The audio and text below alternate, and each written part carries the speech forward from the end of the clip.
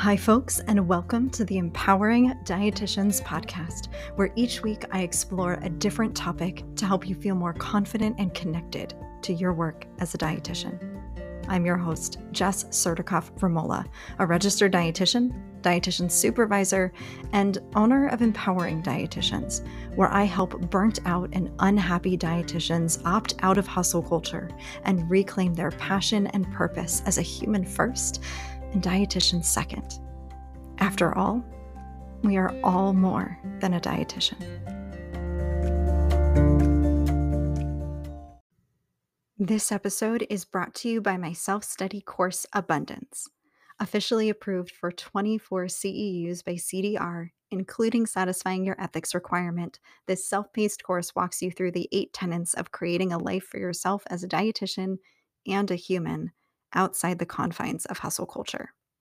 Learning how to navigate or prevent burnout, manage your time more effectively, set better boundaries, cultivate a strong personal and professional identity, and more.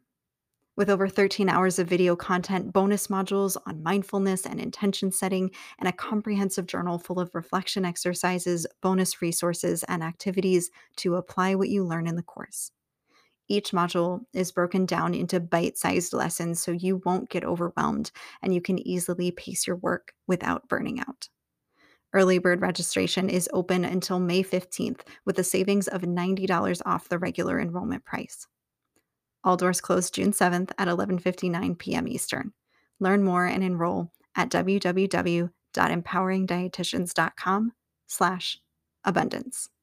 All right, now on to the episode.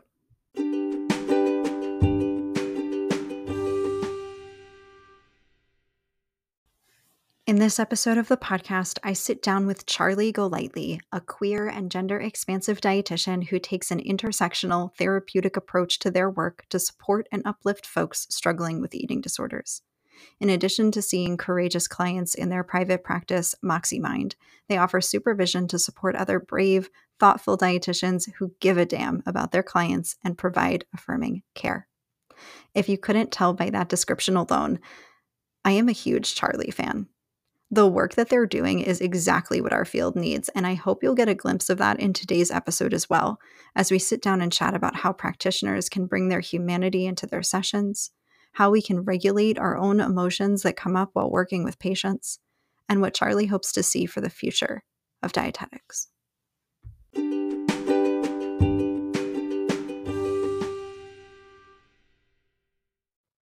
Welcome to the show.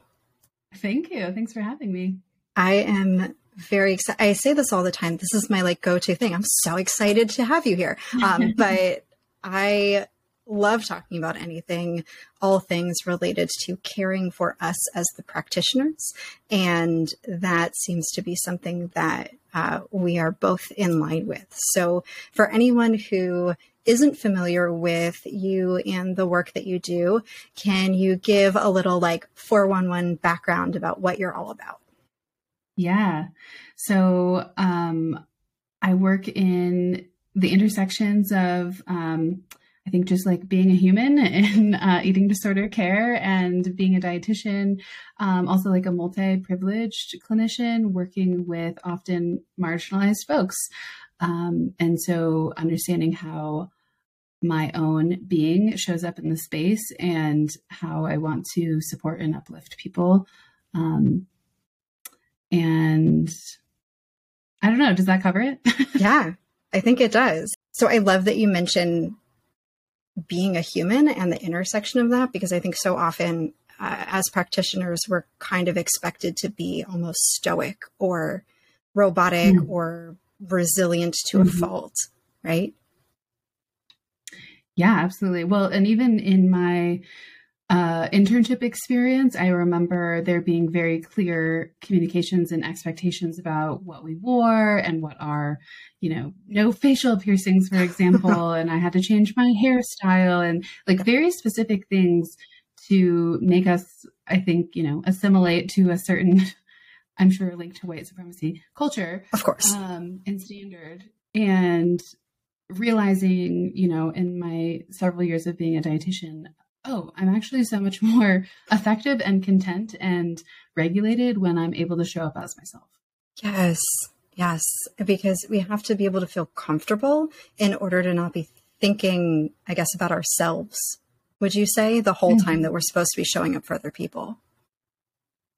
Well, and just the irony of, especially in eating disorder work, of helping folks, live their most authentic selves and versions of their lives as possible, but yet as the clinician supposedly being, not my authentic self at all. It just doesn't make sense. It feels really untrue and dishonest and inauthentic to me.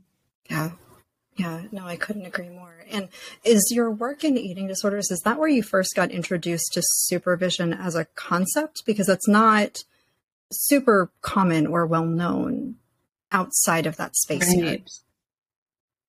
Right. Supervision is so new to dietetics. And yes, my first introduction to it was in the eating disorder spaces. I don't honestly know if I had even heard of it before working in eating disorder spaces. Yeah. Yeah, no, I don't even know exactly how I first stumbled upon it, but it wasn't something that was on my radar for a while. So it sounds like you experienced it as a supervisee first before going on to become a supervisor yourself. Yes. So when I started working in eating disorders, I was at first part of a therapist group practice. And so I was it seemed a little bit more aligned with therapy, which, is where supervision is stemming from to begin with. But then shortly after that experience, I started my own private practice and was working more with eating disorders.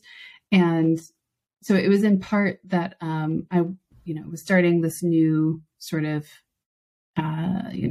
niche or part of dietetics, but also that I was on my own and needed some support and, just people to sort of bounce ideas off of as well. Absolutely. And do you remember what got you interested then in providing it yourself? Was it the experience that you had receiving it, or was something else kind of the catalyst? Yeah, I think that I have always been drawn to teaching and supporting other people. And of course, that's been really great in my work with clients. And then as I've just been in the field longer, it's been more of a call to me or an interest to want to work more with clinicians. And I've had many different supervisors and supervision experiences. And I think especially as someone who identifies as a highly sensitive person or an HSP and just is really kind of in touch with the relationship aspect of working with clients and like the feeling in the room, that some of my experiences in supervision, it became clear sort of early on, when I meet with this supervisor, they, are really nice and are really full of knowledge, and they tend to just give me the answer straight away. And I don't have any time to think for myself, or I think about it later. And that actually doesn't seem like the helpful sort of to do in this situation, versus, I had this experience where I really got to cultivate my own curiosity and wisdom about things I already know about the situation and, clinical experience and all that.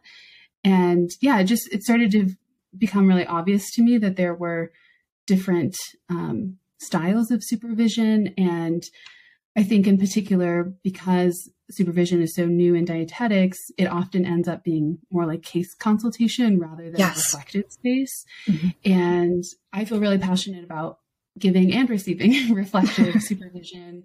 That's, really the only kind of supervision I'm interested in receiving anymore. And I just think it comes with such, again, circling back to that layer of like authenticity, and both the clinician and the client are showing up in the room. And how do we honor what's happening in all of the like layers? Yes, absolutely. And I think about that too, because supervision isn't normalized in our field, and therefore I don't love the word regulated, but there aren't a lot of expectations or guidelines around it. I've found that a lot of our experiences with pseudo supervisory relationships come in the form of maybe preceptors or bosses. And that tends to have some of that inherent power over dynamic to it, or I'm the expert, you're coming to me for advice, so I'm here to give you the answers. And what you're talking about is a type of supervision that it's the reflective space that I also have completely fallen in love with, of I'm here to be in it with you, to listen, to maybe ask you the questions that you need to come to a realization yourself. Yes, absolutely. Yeah. And thanks for pointing out the power differentials, because I think, again, that is something that is really common in the field of dietetics, in how we're trained to work with clients, where we are the experts giving them answers and solutions. And so I think it, makes sense that that feels like a natural transition into supervision as well. And we're still met with this problem of, I don't want to be in a power struggle with anyone that I'm working with or seeking support from. And it really strips the humanness, right? We just keep circling back. Like, I don't want to be a robot that pretends to know all of the answers, because I'm not, and I don't. Exactly. And I don't know about you. I definitely want to circle back again to the humanness piece, because it is so important. But one thing that came up when you were talking was the fact that even though I don't do as many case consultations, it of course comes up, but it's not the heart of the supervision that I do. One of the benefits that supervisees get is they're seeing a form of relating to another person modeled that isn't goal-oriented, that isn't prescriptive. And they're able, like, I've had many supervisees say that they like listening to the way that I ask questions or the way I approach a situation, because it gives them a lot of insight into how they can then use that with their own patients or clients. Absolutely. I mean, talk about a parallel process happening, right? The way that we can show up in relationships, in professional context, but, both with our supervisor and with our clients. Yeah. There's a lot of skills that I've learned from supervisors as well, of how I want to ask questions to clients, or, be, again, in the room with them. Yeah, absolutely. And when we talk about being a human in the room with our supervisors or supervisees, with our clients, with whatever human we're with, we talked a little bit about some of those power dynamics, but what else do you feel holds us back from being able to really do that, or to feel comfortable doing that or being that? Yeah, I think there are so many tenets of, I'm often thinking about white supremacy culture and how it shows up for me, particularly as a white person. But a lot of perfectionism is really common, I think, in dietetics, and this idea of coming back to this expert role, or feeling like we always have to know the exact answer or get things exactly right. And though that's, not an exhaustive list by any means, but I see those things coming up really often for folks where, there's less of an opportunity to be vulnerable and say, hey, I need support around this thing, or I actually don't know what I'm doing here. Can you please help me? And I think, we're also talking about having a relationship that has built enough trust where you could ask someone that, or say that to someone. And so I think another piece of supervision, when it's just case consults, there's, or even if it's kind of a one-off, I think those all serve a purpose in some way. And also there's going to be less room for you to, say the hard thing to someone that you barely know, or that you're seeing one time. And so, I think there's, just as we can see the trust and all of the great things that leads to in our sort of long-standing relationships with anyone, clients or otherwise, it's the same in supervision, right? Of just being able to have a space that is carved out for you, and coming to this intentional, as safe as possible. kind of Yeah. place. Yeah. And so it sounds like kind of what I'm hearing from you is that part of this is deeply embedded in the culture of our profession, right? Yes. The expectation to be an expert. I don't know about you, but I can't tell you how many times it was drilled into me as a student. You are the nutrition expert, right? Like that's what we're led to believe. And I understand where it's coming from. It's meant to foster the confidence in our worth and our abilities. But the flip side of that is that it puts so much pressure on us to know it all and to never be able to be vulnerable, either with saying we need help or even with our clients to say, I actually don't know. Mm-hmm. Right. I just finished up teaching my first semester as a professor at a local university, and I actually really enjoyed anytime a student asked me a question I didn't know, because it reminded me that I was still a student too, Yes. and that I am not a walking nutrition encyclopedia. And I actually take great pride in that, of like, oh, I don't remember exactly what this, B vitamin does. Cool. That must mean, I have other things to learn, or there are other things that have been, more utilized in my practice. So Absolutely. yeah, Absolutely. And it shows them too that just because you're a quote unquote registered dietitian, you've kind of made it, for lack of a better phrase. You don't have to know everything. And that means that they're not going to have to know everything when they get to that point. Exactly. Yeah. And I mean, academia is another place where there's perfectionism drilled into everything. And yes. I know that at least for my internship experience, there was so much pressure to have a certain GPA and certain work experience and, references and all these things. And of course, those all serve a purpose. And also it's a kind of whiplash when you get out into the real world practicing and you're like, oh, wait, I don't know if I actually still need to lean on any of these things. Yeah. And I think that breeds the larger question of, yes, we need to be doing some of the more systemic work, but if someone listening is like, well, I can't take on the entire culture of dietetics overnight, what are some things that we can do either ourselves as individuals or in, our smaller communities that can embrace that humanity of what we do and challenge some of those barriers that are holding us back? This is such a good question. It's the $1 million question. It really is. I mean, I think that one of the first things coming to mind for me is this emphasis on community. I think particularly in the United States, we have such an individualized, way of being, and we need each other. And so I think there can be a lot in saying like, I don't get this, or I don't know, or can we lean on each other? I think there can also be power in, just saying like, I'm not going to do this on my own. I don't have to, and I don't have to be perfect at it. Yeah.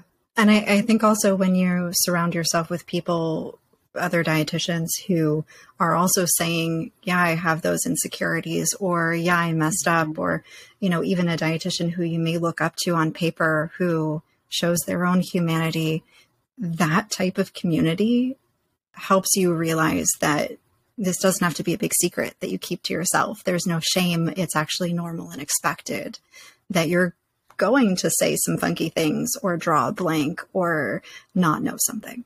Mm-hmm. Absolutely. And I think, also community can help sort of call you in, right? Hey, you said something that actually didn't land very well. Can we talk about that? Or, I think just having other people who have got your back and you've got theirs. Yeah. And that's something that, since you mentioned calling in, I have a lot of dietitians who come to me terrified of saying the wrong thing and being like, quote unquote, canceled. And I am curious to hear your take on that too, if you feel comfortable sharing. But one of the things that I remind them is that it's less about the one thing that you did or didn't do, quote unquote, wrong. It's much more about how you respond to it when someone calls you in or mentions it. Yeah, absolutely. And I think, It's always really important for, especially those of us who are multi-privileged, to consider impact over intention.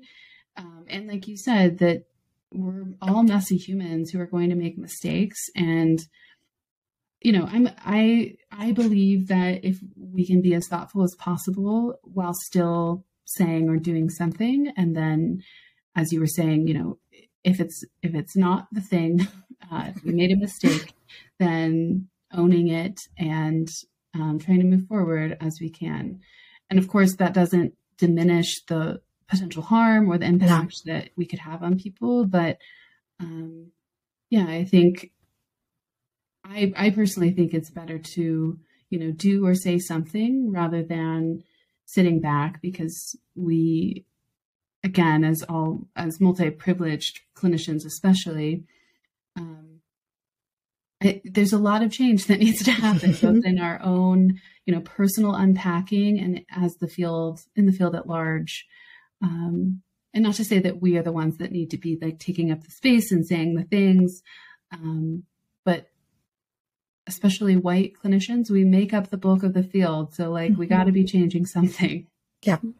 And it really just goes back to that. Most of the time, the first time you say something that doesn't land well, you're not going to lose your license. You're not going to lose your, it's not, we tend to think in those worst case scenario mindset. And usually it's more about how we hold ourselves accountable and how we move forward from that situation that determines how others react. Mm-hmm. Yeah. And I think some sort of proof, for lack of a better word, on how we're growing and how we're doing better moving forward can be really powerful too. Yeah. And now this, of course, is not comfortable. Right. We don't like the idea of making mistakes because perfectionism runs deep. I genuinely believe that most, if not all, dietitians are fairly empathetic, compassionate humans who got into this because we want to help people. And so the idea that rather than helping, we're accidentally, unintentionally doing harm, that feels super uncomfortable. So when we talk about emotions that come up, whether that's a hard emotion that comes up in more of a social justice, changing the culture of the profession space, or emotions that come up in a session for us, how do we regulate? How do we not just shut down when that discomfort or that strong emotion comes up? In 30 seconds or less. Right. Here's my soundbite. I think a lot of practice, and I mean, it's a combination of work that's happening in and outside of session. At least that's what I would say has happened for me personally. And I mean, we're talking about nervous system regulation. We're talking about, deeply held beliefs and understandings about the world and how we fit into it. So, it is uncomfortable and it is challenging. And I think the only way that we can sort of get better at it is understanding how and where it happens and doing our best to try and minimize, and supervision. Right? It's so nice to have a space where I can go and tell my supervisor, I got really pissed off by this thing that my client said, right? And how do I navigate being in a session where I'm having a really strong emotion come up? Yes. I don't know if I actually answered a question there, but no, you did, because it really comes back to needing more space. I think we think of our work as client facing or patient facing. And certainly, especially if you're not in a private practice setting, if you are in more of a clinical space, your ROI is calculated based on how many people you see. And we tend to devalue the work that happens on ourselves or with ourselves after a session ends, after a visit ends. Yeah, I think, and maybe some people feel like I should add the word unfortunately before this, but I think that, there's work to be done outside of the time spent in a session, right? That it's not really I think if we're really invested in our role as therapeutic clinicians, that it's not just like a clock in and clock out sort of situation. Mm-mm. That to say, I mean, also let's have some boundaries and make sure we're not. Yes, please. But yeah, I think that there is going to be some wondering and considering outside of the time with clients as well. And especially when it comes to ourselves, because again, we're so taught that we're the experts in providing information for clients. And then I think it can transition from there to maybe I'm so invested in what the client is experiencing, which is great. But I think even further sort of evolution is how do I feel in this moment and what came up for me, and how is that impacting how I then respond in the situation, or is there countertransference happening, right? We can't forget about ourselves. We're a human in the room, and we're a piece of the puzzle as well. Yeah. And what you said about, our work isn't really a clock in and clock out kind of thing. The way that I see that is not like, answer your emails at 1:00 in the morning. It's more the way that we nurture ourselves and care for ourselves as whole ass people outside of being a dietitian impacts the work that we do as dietitians, right? Absolutely. Absolutely. Yeah. I know that if I'm dysregulated and having a hard time, I'm going to have to do a lot more work before, during, and after sessions to make sure that I'm showing up as regulated as I possibly can. And that's not like I'm a robot and I'm always fine and neutral. That's like, I have to take care of myself so I can get through this day. And also I have to take care of myself so that my clients are okay. Yes, absolutely. And that's the beauty of something like supervision. I mean, I think we're broken records because we've drank the Kool-Aid and see the benefits of it. But it's a space for you to decompress and know that your needs are being taken care of. And the fact that I'm supervised and well therapized and all of the things is assurance to my clients that they're not going to have to shoulder the burden of whatever shit I'm going through that day. Oh yeah, definitely. And I think if you've ever had a session with a therapist or any kind of provider who seems maybe not super well or rushed or, kind of having a bad day, it does have an impact, and you might hold back or, otherwise have a different session than you would have if you felt like they were okay. And again, I really want to send home that we're not saying you have to be okay all the time. Yeah. That's not real. But I think, there's just this space that exists in supervision to make sure that you're well tended to. And it maybe is this overlap a little bit of therapy, and it's like work therapy. Yes. It's a good way of summarizing it. And so because of that, I have to ask, I already have my biased answer, but do you feel as though this is something that is specifically for private practice dietitians, or can others benefit from this type of work and this support? Oh my gosh. I wish it was 1,000,000% normalized for all clinicians, all dietitians to have supervision, reflective supervision. Yep.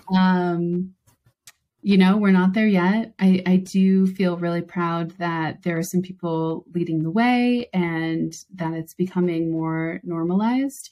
And also, in eating disorder world, there's the CED certification that yes. you are required to get supervision for. And so I think for a lot of people, that's a gateway to supervision. And I think I'm seeing more in the last several years of people being interested in supervision, even if they're not pursuing a credential or they are sort of, made to do supervision. Yeah. So I'm really hopeful and I absolutely think it would benefit everyone. Of course, biased. I agree.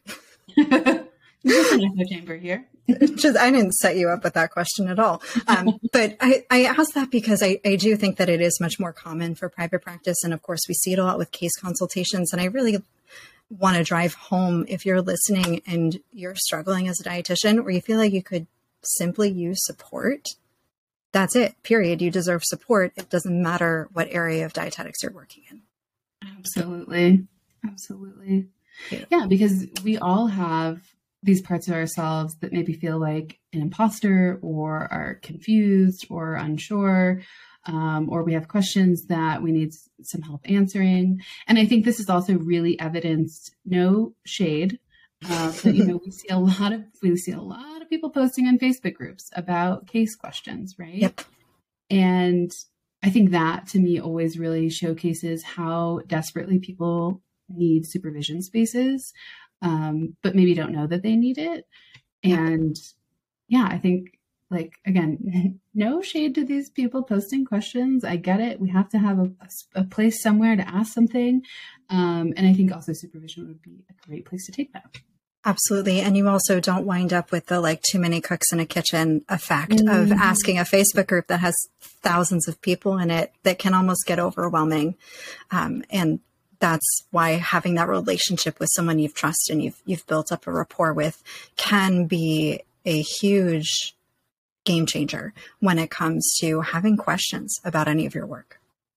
Yeah. Well, and talk about no nuance on social media, it's just someone's opinion on a very brief snippet that you've posted that might also not have all of the details and nuance that it might need to, get you sort of where you want to go. So yeah, I think that there are some much deeper and profound ways to do the work, and probably in a way that feels a lot more nourishing and satisfying. I would agree. And hopefully we start seeing more supervisors and more embracing of supervision for dietitians across the board, which kind of brings me to my last magical question that you're going to be like, Jess, why are you asking me these hard questions that I can't answer in a minute or less? But as we wrap up, aside from more supervision, what do you hope to see out of the future for dietetics? Like one little piece of what you hope the future holds for us as a profession? More intersectional care, more diversity. I think those go hand in hand. Again, I think the fact that our field is predominantly white women is really doing a disservice to, the field and who we serve. And not to say that we can't do an excellent job, but that, I think that we need voices from people of other lived experiences, and I mean, not just in our profession, but the world. Of course. Right. So that would be a big direction that I hope we're heading towards. Yeah. And the abundance in the community to realize that diversifying voices and lived experiences doesn't diminish ours, that we're actually stronger as a profession and we're able to do more collectively when we have that. Yeah, absolutely. Beautiful. Well, it's been an absolute pleasure chatting through this. I'm sure that I could go on and on all night with you about this, but for the sake of brevity and our listeners, where can they kind of learn more about what you're doing, what you're up to, get in touch with you, all of the good things? Yeah, you can find me on Instagram at Moxie Mind, and you can also find my website, moxie-mind.com. And I'm sort of intermittently on Instagram, but you can always reach out and I'm happy to connect. I love doing virtual or real-time conversations with people. And so if you ever want to grab a virtual coffee or something, I'm happy to do that. Beautiful. And as always, you know the drill, listeners. It'll all be in the show notes. If you didn't catch it down or you're not sure of spelling, it's all there. But I highly, highly encourage you to check out all of the work that's being done here. You're doing absolutely fantastic, exciting stuff. So thank you for joining me today and chatting. Thank you so much. I appreciate it. It was great chatting with you, Jess.